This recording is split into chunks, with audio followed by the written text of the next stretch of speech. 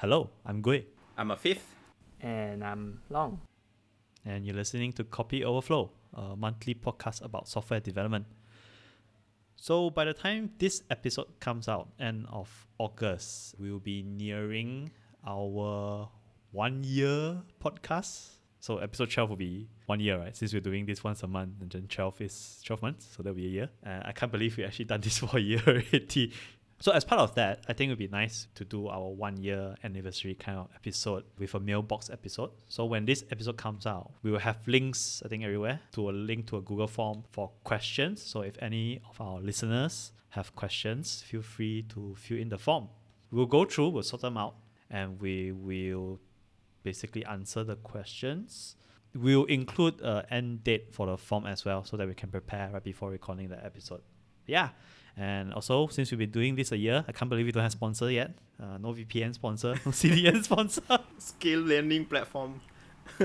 Yeah. No mobile games. Come on, sponsors.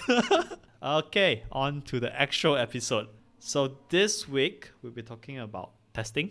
I don't have a pun, Afif. I think you had one. Oh, okay, yeah. So we're gonna start with a pun. We always do. Char and Boolean walks into a bar. The bartender says, "Hey, you guys look the same." And then Char says, "Not one bit." Wait. Do you guys get it? Why is it testing related? It's not testing related. Yeah, it should have been done before the introduction to the topic. How is it difference by 1 bit? Because char is character, right? And Boolean is... No, the Char says it's not one bit. Oh, okay, I get it now. So we can start the topic now? Yes, we can talk about testing now. I think why we decided to talk about testing was partially the Martin Fowler article that he recently posted about the shape of testing. On the diverse and fantastical shapes of testing. I'll link it in the description when this episode is uploaded. Basically, he kind of summarizes a lot of different opinions on how modern testing and how the testing pyramid would look like currently. Talk about those for a bit, and then I think he summarizes it in a very holistic way, saying that actually he quotes a tweet by Justin Searles, which says that people can debate on like what type of testing to write and all, but it's a distraction, right? Really, you want the right test that establish clear boundaries, run quickly, and fail for very useful reasons. But I think we can start from there. Should we start from what's the testing pyramid? For those who don't know. That's a LE5 way to explain it. So imagine a pyramid. Everything at the bottom is probably like the most fundamentals, and then everything on the top built on top of it. In this testing, it also represents the amount we should invest into those kind of tests, and unit tests is at the bottom. At the top is end-to-end tests, if I remember correctly. But it's also the most expensive to test. So you sort of have to have that pyramid as a guide or reference when you want to invest in automated tests for your software product. I hope that explained it brief enough. Let's break down into all those fancy terms you used earlier. If people are unaware, what's unit testing? You already mentioned integration test and what's end-to-end testing. So I think unit test is tests you write to test a single class or single service, or basically a single code file in an isolated way. And then integration test is like having a bunch of these together, test their interaction. When I say a bunch of these, I meant a bunch of services, module functions together to test the integration between them. And end-to-end testing is basically the entire experience from a user point of view. If it's a web app, then it's like clicking on the buttons, see what pops up, matches the behavior of what we want the web app to do. I guess for hardware-related things, is actually using the hardware. Maybe we could give an analogy, simple analogy, like a car. Unit test would be something like just test the engine, it works. Test the gearbox, it works. Test the wheels, it works. And then integration is like testing the engine with the gearbox, it works.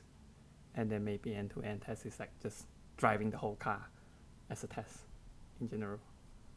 Arguably, the engine is a very, very huge unit, but yeah. Trying to simplify it. There will be like sub-units inside that engine. Yeah, the throttle body, the EFI, and all that sort of thing. Yeah, but I think that's a good analogy, Long. It's really kind of like nails the whole thing. I like it. with that, we want to bring up to what we're talking about just now in the beginning. Right, the testing pyramid.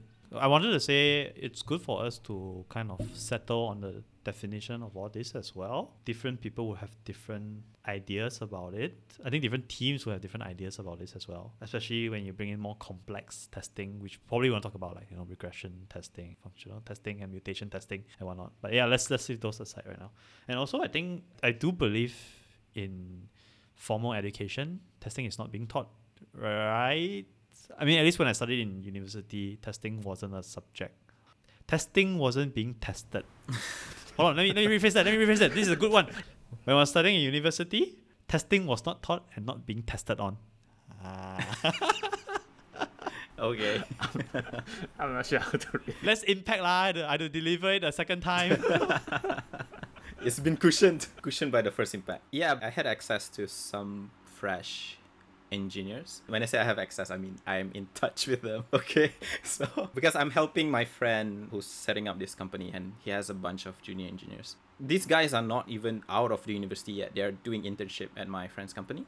They don't have all these exposures to tests, let alone CI/CD. Like, if you don't have tests, of course you don't learn about CI/CD and stuff like that. So there is a gap between formal education and also all these industry practices, including testing. I agree with you, like, testing should be part of the formal education because it's basic, essential stuff in software engineering. I guess to kind of explain what tests are, I mean, we talk about the testing pyramid, then we talk about the type of tests, but we never talk about what is actually testing. The more self-explanatory term, we should call it automated tests for your software. But certain types of tests are not automated, so I'm trying to think of an example, but nah. I mean, you could automate majority of the tests given enough engineering effort and time, but I digress. Tests are basically things that you write to check your program is working as intended. But when I say automated, I don't mean it has to be triggered automatically. I would just say it's run by code. It's not a human behind the test clicking all the buttons and test what's work and what's not, right?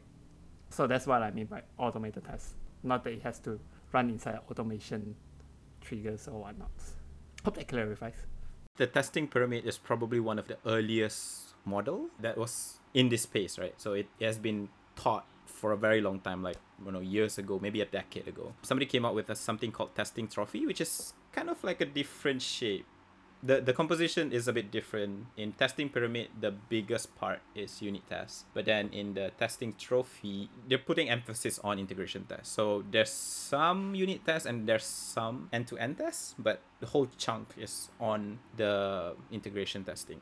I think this is brought up by Ken C. Dodds, which is a very famous person in this JavaScript world. And I think the argument was that when testing pyramid was introduced, writing end-to-end tests was like really, really expensive. But then nowadays, even though it's more expensive than unit tests, because unit tests take like sub-seconds to run, like one unit test, right? So integration test needs a little bit more setup and then runs a little bit slower.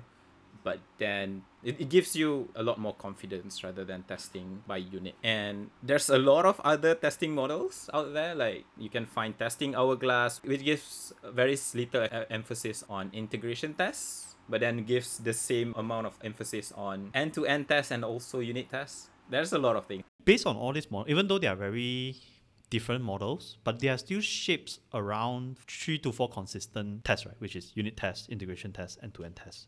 Right, they always focus around these three. So no matter how, I think these kind of are the three things software developers would invest their time in when they are writing tests. Fundamentally, I think that's kind of what we agree on, right? You want to write tests that establish clear boundaries. For example, when you're writing unit tests, it'll be good just to focus on a single unit, right? So when you're testing an engine, just test things inside the engine. Engine will have fuel going in or whatever methods you have defined for an engine, rather than like, I suddenly have a gearbox object inside my engine unit test that will feel a bit weird. Could mean that the code itself is tightly coupled, and that's probably something else to look into. I would also argue that the problem with end-to-end tests, even though it gives you the highest level of confidence, like just now you were saying tests about engines, right? Somebody might argue, hey, why not just have the person drive the car, and if it works, then you can know that everything else is also working. Like the engine is working, the wheels are working, and all of them is working. But then you have to remember that before you have a car, you cannot actually write the end-to-end test. So that's the problem. Like if you're building a new product and you want to write end-to-end test first, you're gonna have a problem because you don't have the end yet. So you'll be writing the end-to-end test right now, and then you realize that you will be rewriting that, and because it's the most expensive test to run, it is also really easy to just ignore and say that, hey, we're not gonna write this now because we're gonna change this again, and then suddenly bugs creep in within that window where you decided to skip. So all of the different categories of testing should be written where it's suitable. I think that's also what Martin Fowler says. Although I would say maybe test-driven development purists might disagree with what you just said about writing the test later. I'm just saying they might disagree. I'm not saying I disagree. Let's talk about it, I guess. I've never done pure test-driven development. I've never written the test first. Because frankly speaking, when you're working on a piece of software, it's probably written by 10, 20 over engineers over a long period of time. I don't think it's very easy to just say, hey, I want to add this function, I want to fix it, but I'll write this test immediately. Like you have to go in and understand existing behavior, understand what's the existing test, what is the existing test trying to test before making some changes and trying to see what changes. Because for me, the initial part of development is really figuring about if I push this button, what's gonna explode, right? Understanding behavior. I think unless you're working on like a pure greenfield project, then it's a bit challenging to do a very pure TDD approach. Like for me, I just try to make some changes, see what happens, keep figuring out until, okay, I kind of, one, understand how the existing code works. Two, see how my implementation has changed, because it's like, okay, I'm going to implement it this way, but it doesn't jive well with maybe the overall design or maybe the unit itself,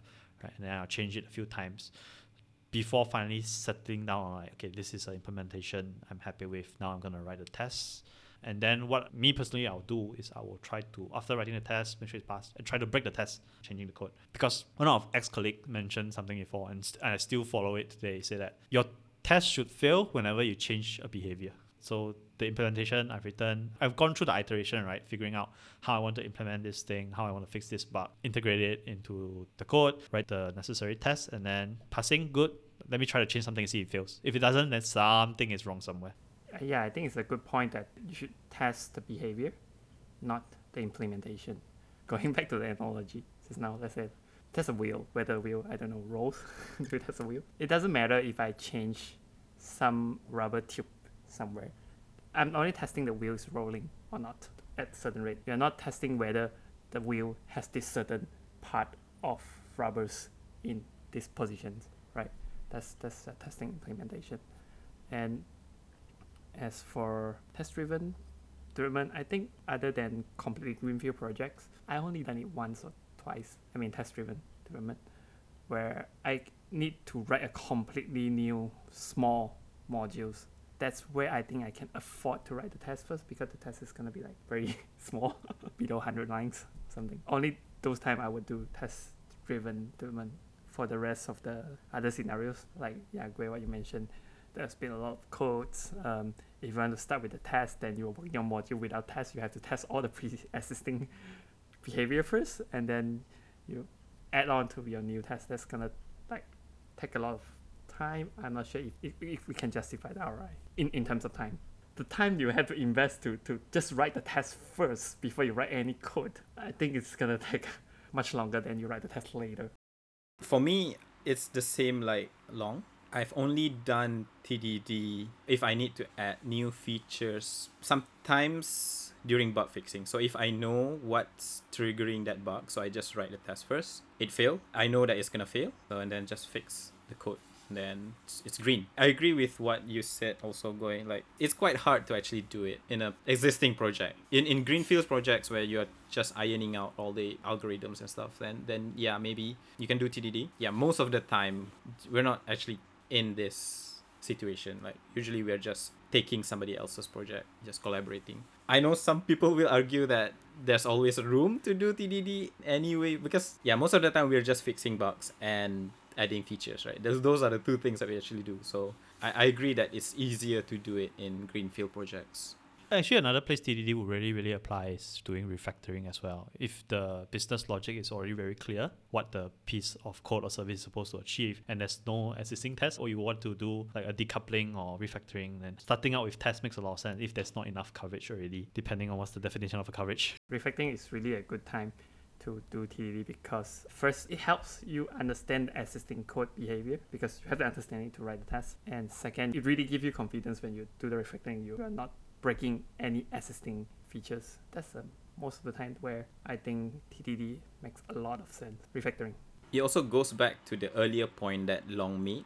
Be sure to test the behavior and not the implementation details. Because if you're coupling the tests with the implementation detail, it's going to be hard for you to refactor because you're going to ensure that all the implementation details are going to be the same, right? Because you're refactoring. But then the behavior should be the same, not the implementation details. Yeah, that's a phrase that's been thrown around a lot, right? Don't test the implementation details. But what's like a good example of that? I know Long talked about the wheel earlier. Like, what more concrete examples, I guess, to give people? Like, do I just test the wheel can roll, but I don't care what material the wheel is made up? Is that it? Or I have one actual example. Let's say we have functions that expect certain input and then give you a certain time format, right? I think I've run into a test that tests whether the underlying library that we use, time library we use, get initiated or not. That sort of test. Instead of testing what's the format that you're expecting from this. So when you change the underlying library from Moment to something else, right? Let's say, oops, sorry, Moment is a library. So get that way. So the test would fail once you change that library that you used for time, generate that time, right? Even when the given output is the same, exactly the same, the behavior is correct. But why the test fail? Because I changed the library to something else. That's not a good way to write tests because the software is still working, everything is still working. Somehow the test fails because the test was testing for certain implementation of the library, which is a bad way to write tests. That's it. maybe summarize that in my own understanding is in the test we pass in the input and we just test the output. Correct. Yes. One weird thing to ask, I guess. So we write tests, right? We set up some fake object, for example. Okay, so let's say we have a car, right? And then we set a car variable with 4 wheels. At the test, do you test this is gonna sound very weird, I guess. Do you test if the wheels equal 4 or wheel equals car dot number of wheels? Okay, I guess it just doesn't make sense, never mind. Do you mean like do we test against hard-coded values or the expected value has to derive from another functions? Yeah. That's why I asked. What do you all think about testing against exact value? Putting the expected result as a hard value or the variable result where it's derived from? Yeah. I think it depends. I think it's very situational. I have an opinion that whenever possible, you should test with the hard-coded values. As in, let's say you want to test a function that generates certain HTTP headers, you should just test it against the exact string instead of using another function to generate the exact string headers, right? But what if there's some other tests like what we brought up, situational? What you're expecting changes according to when you run the test or some other variables. I think those are the situation that I think it makes sense to have the expected value generated from some functions or whatnot. As long as the function is not the one that's the same as unique on the test. Because yeah. You don't want to test back your own mock or fake or whatever, right? It kind of defeats the purpose of testing. I think opposite of what you say, Long, actually. I prefer testing against the fake variable or whatever because it's always like a random generated thing. Rather than like forcing the input to be always fixed, I always put a random input. The output generated should equal to whatever result from the random input. But I guess both of you say it's situational. I think there are probably some behaviors where you need to fix something. So that makes sense as well. I guess this is more a matter of preference, right? If you write the test well, it doesn't matter if the thing changes. The behavior will always be the same. Gu, you also mentioned a snippet of something that I see often that actually doesn't help when testing, which is testing against your own mock. We're just talking about this like casually, but then it actually happens a lot. And this is... Sorry to stop you there, but what's a mock? For those who don't know what's a mock. A mock is basically a replacement for something that is external. So for example, if let's say you're sending an email for example. So you have a service that sends an email. So in unit testing, because you're testing something in Solitude, you don't have access to this email sending service. So you actually mock that service. So you can actually specify it to say, give this output when you receive this input. So this is kind of like a mock service. It tries to simulate what is this external party is doing. I've encountered this bug before when I was working. We had a problem with email sending. It was not sending notifications. So I checked. There is a unit test, but then that unit test is failing to catch the bug. And the reason is because the email service is mocked to return something. So let's say it's saying that, okay, this email service should receive this email object and return 200, for example. It's already been mocked right there. And then in the bottom, we just say, okay, I send you this email. I expect it to return 200. Of course, it's going to return 200 because you said it to return 200. It's a mock service. So it goes back to the point where you have to kind of judge what kind of test actually is more valuable in terms of what you're working on right now. If you're dealing with email service, you know that unit tests is probably not going to cut it. So you probably have to write integration tests. It's going to be a little bit more setup then, but yeah, so whatever kind of test that actually helps you make sure that things are working. It just reminded me of integration test number 1. What? For those of you who don't know, someone in HBO was doing an email integration test in production. So a lot of customers receive integration test number 1 in their email. Testing in production. The best thing to do. Just don't do it on Fridays. So you have time to fix it. All these testing pyramids always have these 3 different categories of testing, right? Unit test, integration, end-to-end. But then there's actually a lot more kind of testing that's out there that's also important. So recently I was learning about visual testing, for example, visual regression testing, where it actually takes a screenshot of your app and store it. So this is like the baseline. So maybe it takes from the master or the main branch. So it stores it as a baseline. Whenever you open a feature branch, it will take a screenshot of that and ensure that the screenshot still looks the same as the baseline. So it asks you to approve or reject. So for example, if it detects any changes, you have to approve that this is an intended change. So it's kind of like a semi-automatic test, I guess. So you still have to require a human input there. I'm just saying that there's a lot more stuff outside of these 3 main testings. It depends on the kind of project that you're dealing with, I guess. So if it's heavy on UI, like you're building a website builder or something, then maybe visual testing is something that you want to put more focus on. Like others are like, if you're just building like a simple form service or something, then maybe we don't need that heavy UI testing. I guess the shape of the testing model depends on your own project or requirements, I guess. The kind of project that you're doing. Before I talk about one last thing, do both of you have anything you want to add on? Like to everything we talk about before we start like the one last thing and then we can wrap up. Like one thing we didn't quite mention, let's say we want to have audience that not familiar with testing to understand is why are we doing automated testing? Like maybe we should talk about that a bit before we close up. Why we want to do testing? So I think we briefly talked about it when we were talking about CI/CD and all, right? So because you wouldn't work alone on a code base, right? Very often you work with in different teams and there'll be multiple teams might be contributing to the same code base. So to ensure the code base doesn't stop working, basically put tests to ensure that whenever they write a new service, a new function, a new code, they'll write tests. They'll write a unit test for that specific function and an integration test with whatever they're integrating with, right? So when multiple teams integrate their code together with one code base, it will kind of ensure there's no presence of bugs. Because I wanted to say that there's this phrase, right? Tests can show presence of bugs, but not their absence. So I'm not sure whether my analogy was apt. It's a way to boost our confidence against shipping something into production. Because when we can know there's no bug. And also you don't want to do manual testing of all the existing behaviors of all the existing specs against all your code base. But after you ship a new features, I guess in a way. Yeah, I guess that's a given. I wanted to say something snarky about, we always talk about confidence level when it comes to tests, right? But for those people who don't write tests, they're probably super confident that their code base won't break. That's why they don't write tests. Right. Bugs is for beginners. I don't code bugs. 10x engineers don't code bugs. Therefore, they don't write tests. Yeah, you just need 10x QA team. Oh no, we totally didn't touch QA. Yeah, we should talk about QA next time around. The last thing I wanted to talk about was test coverage, but I think in the essence of time, maybe next time. Right, everyone, this has been the episode. Follow us on Twitter, Copy Overflow. We are on YouTube and all major podcast platforms, and that includes Apple and Google Podcasts. Don't let your copy overflow. Make sure you write test for it to test it.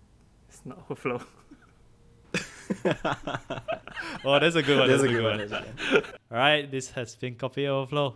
Thank you, everybody. Thank you. Bye bye. Thank you. Bye.